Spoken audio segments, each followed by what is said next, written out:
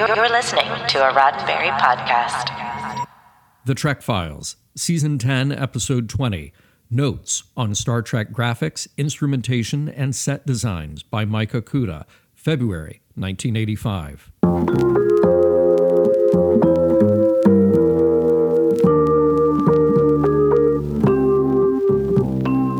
Welcome to The Trek Files, a look into the archives of Roddenberry Entertainment from the personal files of Gene Roddenberry.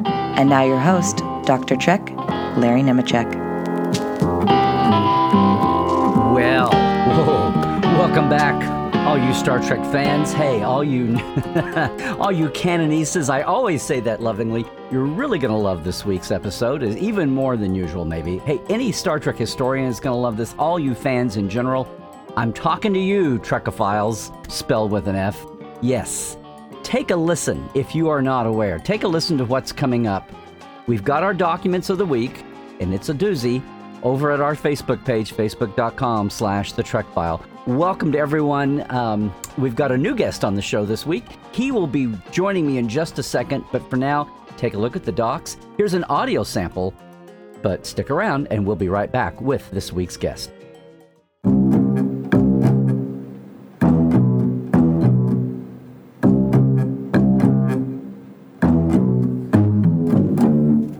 The video readout screens on the Enterprise bridge round. Present-day computer screens are generally rectangular because most information displayed on them is rectangular in format. It therefore seems reasonable that the round bridge monitors might have been designed to accommodate circular readouts.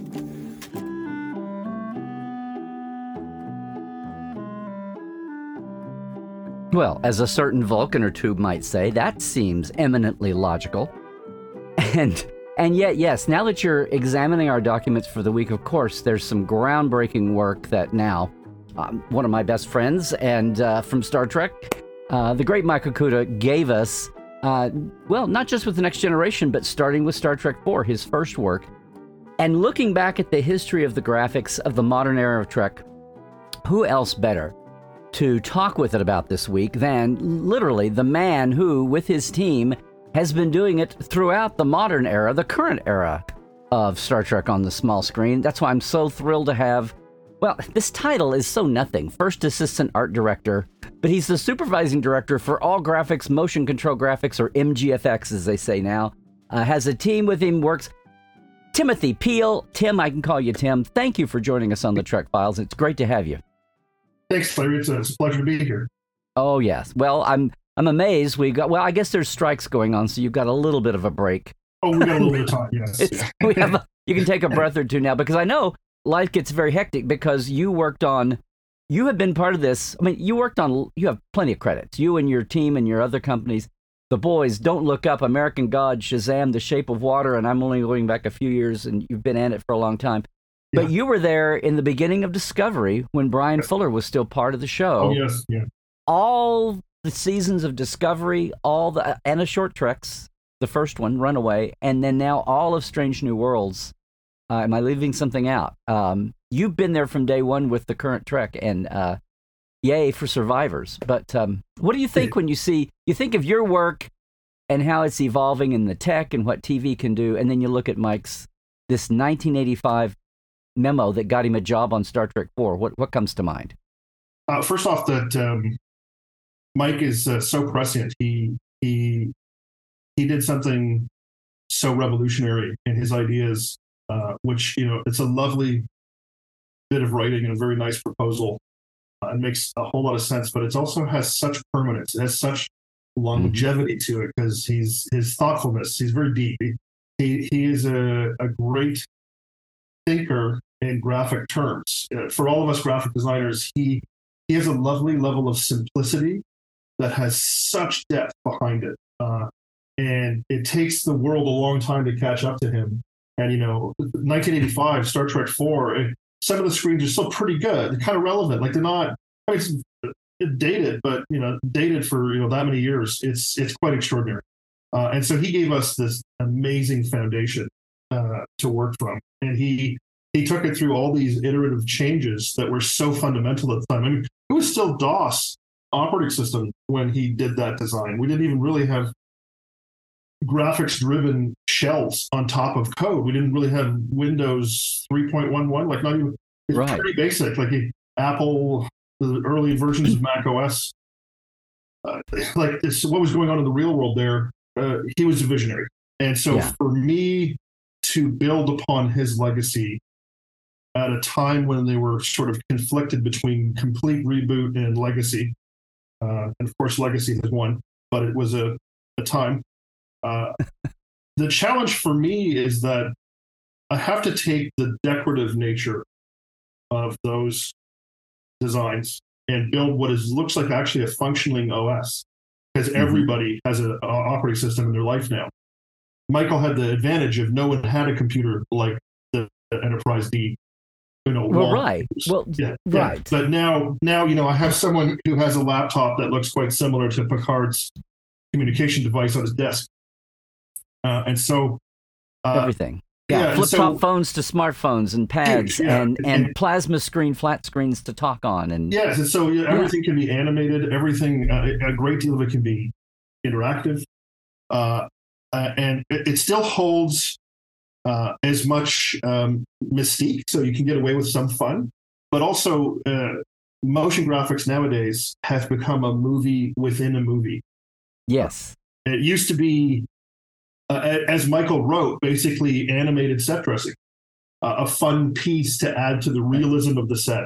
Let's not have a big blank wall. If nothing else, the simplicity of let's not have a big blank wall there and not have a space painting. Let's have something that looks functional and textured. Because we can only do so many space paintings until we need the wall to do something. Well, the original series, the dumpster diving, do the packing forms, right? Spray paint the packing forms and put them on the wall. But the bridge is a little bit of an art gallery, right? Of a certain level, right? Like, which I love. But so in my case, there's a battle between what is possible technologically, which is almost infinite. It's a bit crazy, and also the fact that there's what's possible in VFX and post is quite infinite. But what's possible with the devices that we have available to us can be quite difficult, because we're literally co-opting devices that are meant for the public. So when I have tablets and phones, they're treated on Star Trek, they're just treated like different size screens. But an Apple iPhone and an Android tablet are radically different softwares to get them to run, and to get the colors to match if they're stuck in a console together is a bit of a deal, an ordeal. It can be complicated using various programs. And I've explained to many showrunners and directors, it's like, I'm hijacking this equipment. They're saying things like, why won't it do that? I said, I don't work for Apple. I don't make this phone. I'm hijacking it. And it has a microphone and a camera and an accelerometer, and that's about it. I can take over those things. Everything else is a hologram. There's a lot of things I just can't do, but there's a lot of things we can do. And nowadays, even in the sort of the last seasons of Discovery, you guys will see a lot in season 5, and fun stuff that we were starting to work on for season 3, Strange New Worlds. You have like 3D objects that you can touch and drag and move that are truly interactive, which is fun, but it's a challenge. It's a much more complicated layer than what used to be. And I mean, I was working in the motion graphics world and graphics world at the same time. I worked in the late 90s on a lot of shows, and it really was over-glorified graphics with a little bit of movement. Right. But Michael's theory behind it is still relevant today. And so his guide informs us so brilliantly, even today. And that trying to create holograms where I'm not in the LCARS world, it's been so hard for me, because LCARS is such a strong aesthetic that everyone instantly recognizes it. And we're talking about the interface that he designed for Next Generation. This document this week, that they look LCARS-ish, but it's still the revolution he made for basically the 23rd century, the Kirk era. Which we now, and this is me and Michael have agreed to call it SCOMS, and it's what he called it. He named it. I've carried it through. We even have a scene with Boimler pointing it out last week. We finally got it on screen. Finally got it on screen. Verbal. It's actually a more complicated scene. They cut it down because I think it led to too many controversies, and I'd be on Twitter for the rest of my life answering questions. But it's sort of it's sort of the SCOMS idea is really the TOS late stage movie look, which is, Voyage Home pretty much to Generations, right? Or the first half. Right. The throwback. Where Enterprise B, before she gets so damaged. And then they've got you'll see lots coming in the future with that, which I'll surprise you guys with in the future. But there's a lot of fun, and I'm working on that circular screen aesthetic still to this day. I'm doing, and I love his idea. It still works that, your eye has to go the shortest possible distance and has overlaying concentric rings of information, especially in a tactical situation, could really work, could be really great. It's like pie charts for battle or something. Totally pie charts for battle. It's totally, I think it has a level of brilliance if you want to stack a lot of things on top of each other. And so the only territory left for me from the brilliant Michael Okuda and the many years that he did is I had to go into 3 dimensions and layers. It's the only, and I've been sort of statistically prevented from touching LCARS because I've been way before or way, way after. Right. Way before, way after. Yeah. So you were getting into some really interesting, Discovery was getting into some amazing, I think you've told the story about the scene with, when our sentient computer and getting into some of those complex, started off with just star charts and Lorca's ready room, but then it grew to so much more beyond that. Yes. Also, I got to say that. It's both about building and design. It's about designing it and building it, and then also integrating it with the live actors and the director who may not be familiar, and then to do it during COVID. That's that amazing scene where everybody was filmed separately talking about the coming of the computer. Looking at Discovery's core, Zora's core.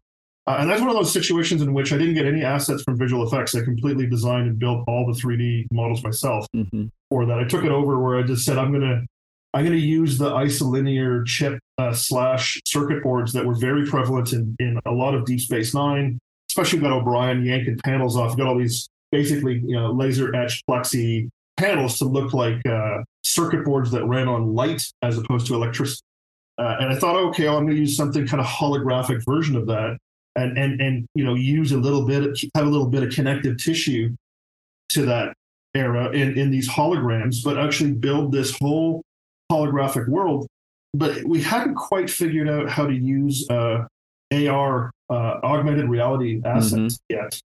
And the year next, I got a whole whack of iPad Pros, just the largest iPad I could, and I could literally put, not colored or textured, but I could put a translucent hologram properly scaled and properly positioned in the set, and the actor could take the pad and live walk to it and see where it is and walk around and figure out their blocking. And for people who don't know that in the film industry, blocking is really where you stand in relation to the camera to create a composition. How do two people talk and not block what they're talking about? How do two people kiss and see each other's faces, right? Like blocking is all about how to compose actors in the frame. And it becomes very difficult when they're blocking around something that doesn't exist. So when you give them an AR tool, it really helps. And so season 5 is where we've used a lot of these tools because, of course, as usual with Discovery, it's all holograms. So we're going to see how much more effective it is. A little bit, much more subtle controls, touching and tweaking and turning little bits of holograms, which we couldn't do before. And I would have loved in that scene you were talking about back in season 4, because we didn't even have the actors in the same room at the same time. And the continuity was off. It was 4 months different sometimes between when we shot people. And so they were looking in different parts of the room. So the job was, can I create a 3D object that looks rational, but also catches their eyes where they're looking and makes sense because they're not looking at the same thing. Right. But I made it look like they are. Well, this idea that the graphics and the motion graphics have become a meta story. I mean, if you go back, the original series, I guess it helps with a body count. And when you think about Matt Jeffries, not only designing his sets and ship exteriors and all of that and prop designs, so much, but he's doing all the what little limited graphics they had. Yes, he would work up something special, like that one chart that he kept the indicator dial, the scale. And 1 week it's the oxygen tank for the sick bay, and 1 week it's the pressurization for the hangar deck. They've just relabel it. but the whole scene gripped by following it, just by filming it, right? It's like, I used to call that the auto actor. It's the non-player character, right? Right. It's the NPC. And we'd like look at those, and occasionally you'd get the neutral zone map, or you'd get something, and then at least by next gen, well, the movies, and then that's a movie budget, but then by next gen time, you've got Mike, and you've got illustrators backing up that art department. You've got Mike and Rick Sternbach and Doug Drexler and John Eves by the time, and I'm leaving people out all over the place, but of course, you've got more. It's not all on one person's shoulders. No, but it's still being driven by Mike, who's Zimmerman has a lot of faith in this guy, and he's right that this young upstart kid from Hawaii rocked it. So it had such talent, such promise, and managed to create, because there's so much filler. Poor guy, and I feel for him on a level that probably very few people on Earth, because I'm in a very similar position to him. You're in exactly the same position. Yeah. I never dreamt that I would be that, and I feel arrogant saying that, but still, I know that he has to fill a ton of space with computer graphics that have no business being there. Hallways, corners, and he managed to make it still feel rational, still feel like it should help the ship, that you had access to the computer in any place and anywhere, and it looked right. But in those days, even when they could up a budget and spend a few bucks here, you'd have to do like a burn-in. You'd have to do a visual effects bit, or his bit. Maybe his advanced by Voyager and DS9 or Enterprise. He's making the digital program of the indicator blips on the red thingies and the green thingies, but it still had to be burned in or something. Well, I think they've got a lot of TV screens that they could push up behind a black, like you get a piece of plexi with a black vinyl black background with a cutout in it and a shadow box that makes sure there's no reflections in the room, and you can roll a TV up behind there and get the TV. And a frame that cuts off the rounded tube when it's still tubes. Yes. At the edge. Yeah. But I mean, a lot of the blinkies were like little LEDs and wiring and soldering. It was like what they did. It's so intimate. So you had to be very considered. And I don't have that time. Yeah. But from the tech now to the point where people were, what started as in-jokes and Easter eggs in the Akutagrams became now points where, you're talking about having actors actively they can follow, or it's on the view screen. Actors can go up and touch screen now and have the whole thing be animated and not even be pre-programmed. Like by Nemesis and Insurrection, they would do okay, Patrick, touch this corner and it will look like you're. But now they actually are running the program, right? Yeah. Talk about the story within the story. Wow.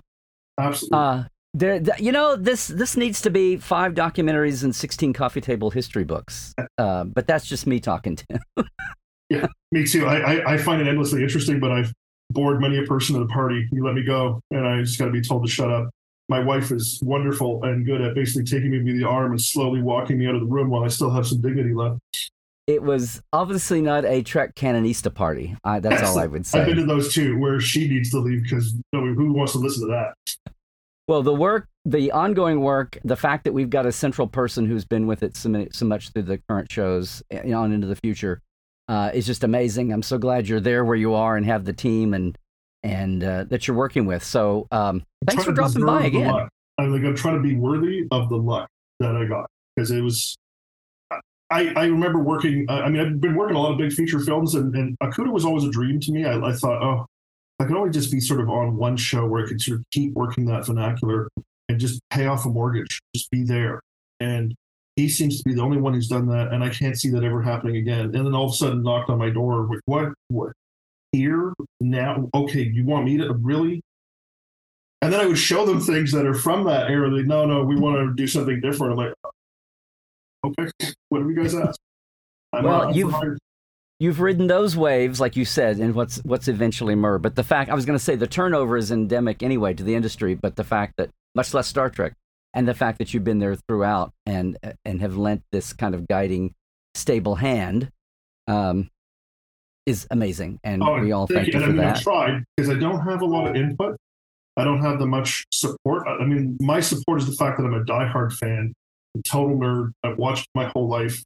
I never really separated all the different, like Star Trek to me was philosophy, Star Wars was mythology, and I've always had two sort of in my head, and I've followed them my whole life. And so my fandom has saved me from many a mistake or caused me to make them, which is common in Star Trek. Well, I would say it sounds like the biographies of Mr. Okuda and just about everybody else who's worked in art departments over the year who were there more than a year or two. Yeah. But you mentioned philosophy. I would, as much as we could talk about the art department, I would love to have you come back sometime and talk about some aspect of that too and get out of the art room just for a minute. Nature. What if is my favorite question. And okay. Projecting a optimistic future, I think it's almost a job that we should do. It's an important thing to do. And Star Trek, I mean, what else could I possibly ask for to do it? Well, let me hold you right there. Maybe we can find room down the line and have you come back and talk about that very question. Right. That'd be great. Okay, that was awesome. But meanwhile, thank you so much for today. I love getting the folks who work on the shows, especially those who put so much into them, and hands-on and on screen that we're all enjoying right now. So, including charting the stars, which is a whole different aspect. Oh, yes, I know. I've got lots of stuff I want you to proofread, if you would, please, for me. I just don't know if I can get it right. That'll be another day as well. But for today, Tim, thank you so much for dropping by. Hey, thank you, and all the fans. You guys make it worth it every single day. Hey, everyone. The Trek Files is produced by Roddenberry Entertainment, and all of our documents, along with your chance to comment, please do, are available at facebook.com/The Trek Files. Now, for more deep diving of Star Trek behind the scenes, visit Dr. Trek and Portal 47. That's me, at LarryNemecek.com. And that's also where you can link in for all of our new Trek Files swag and shirts at our TeePublic shop, too. Trek well, everybody.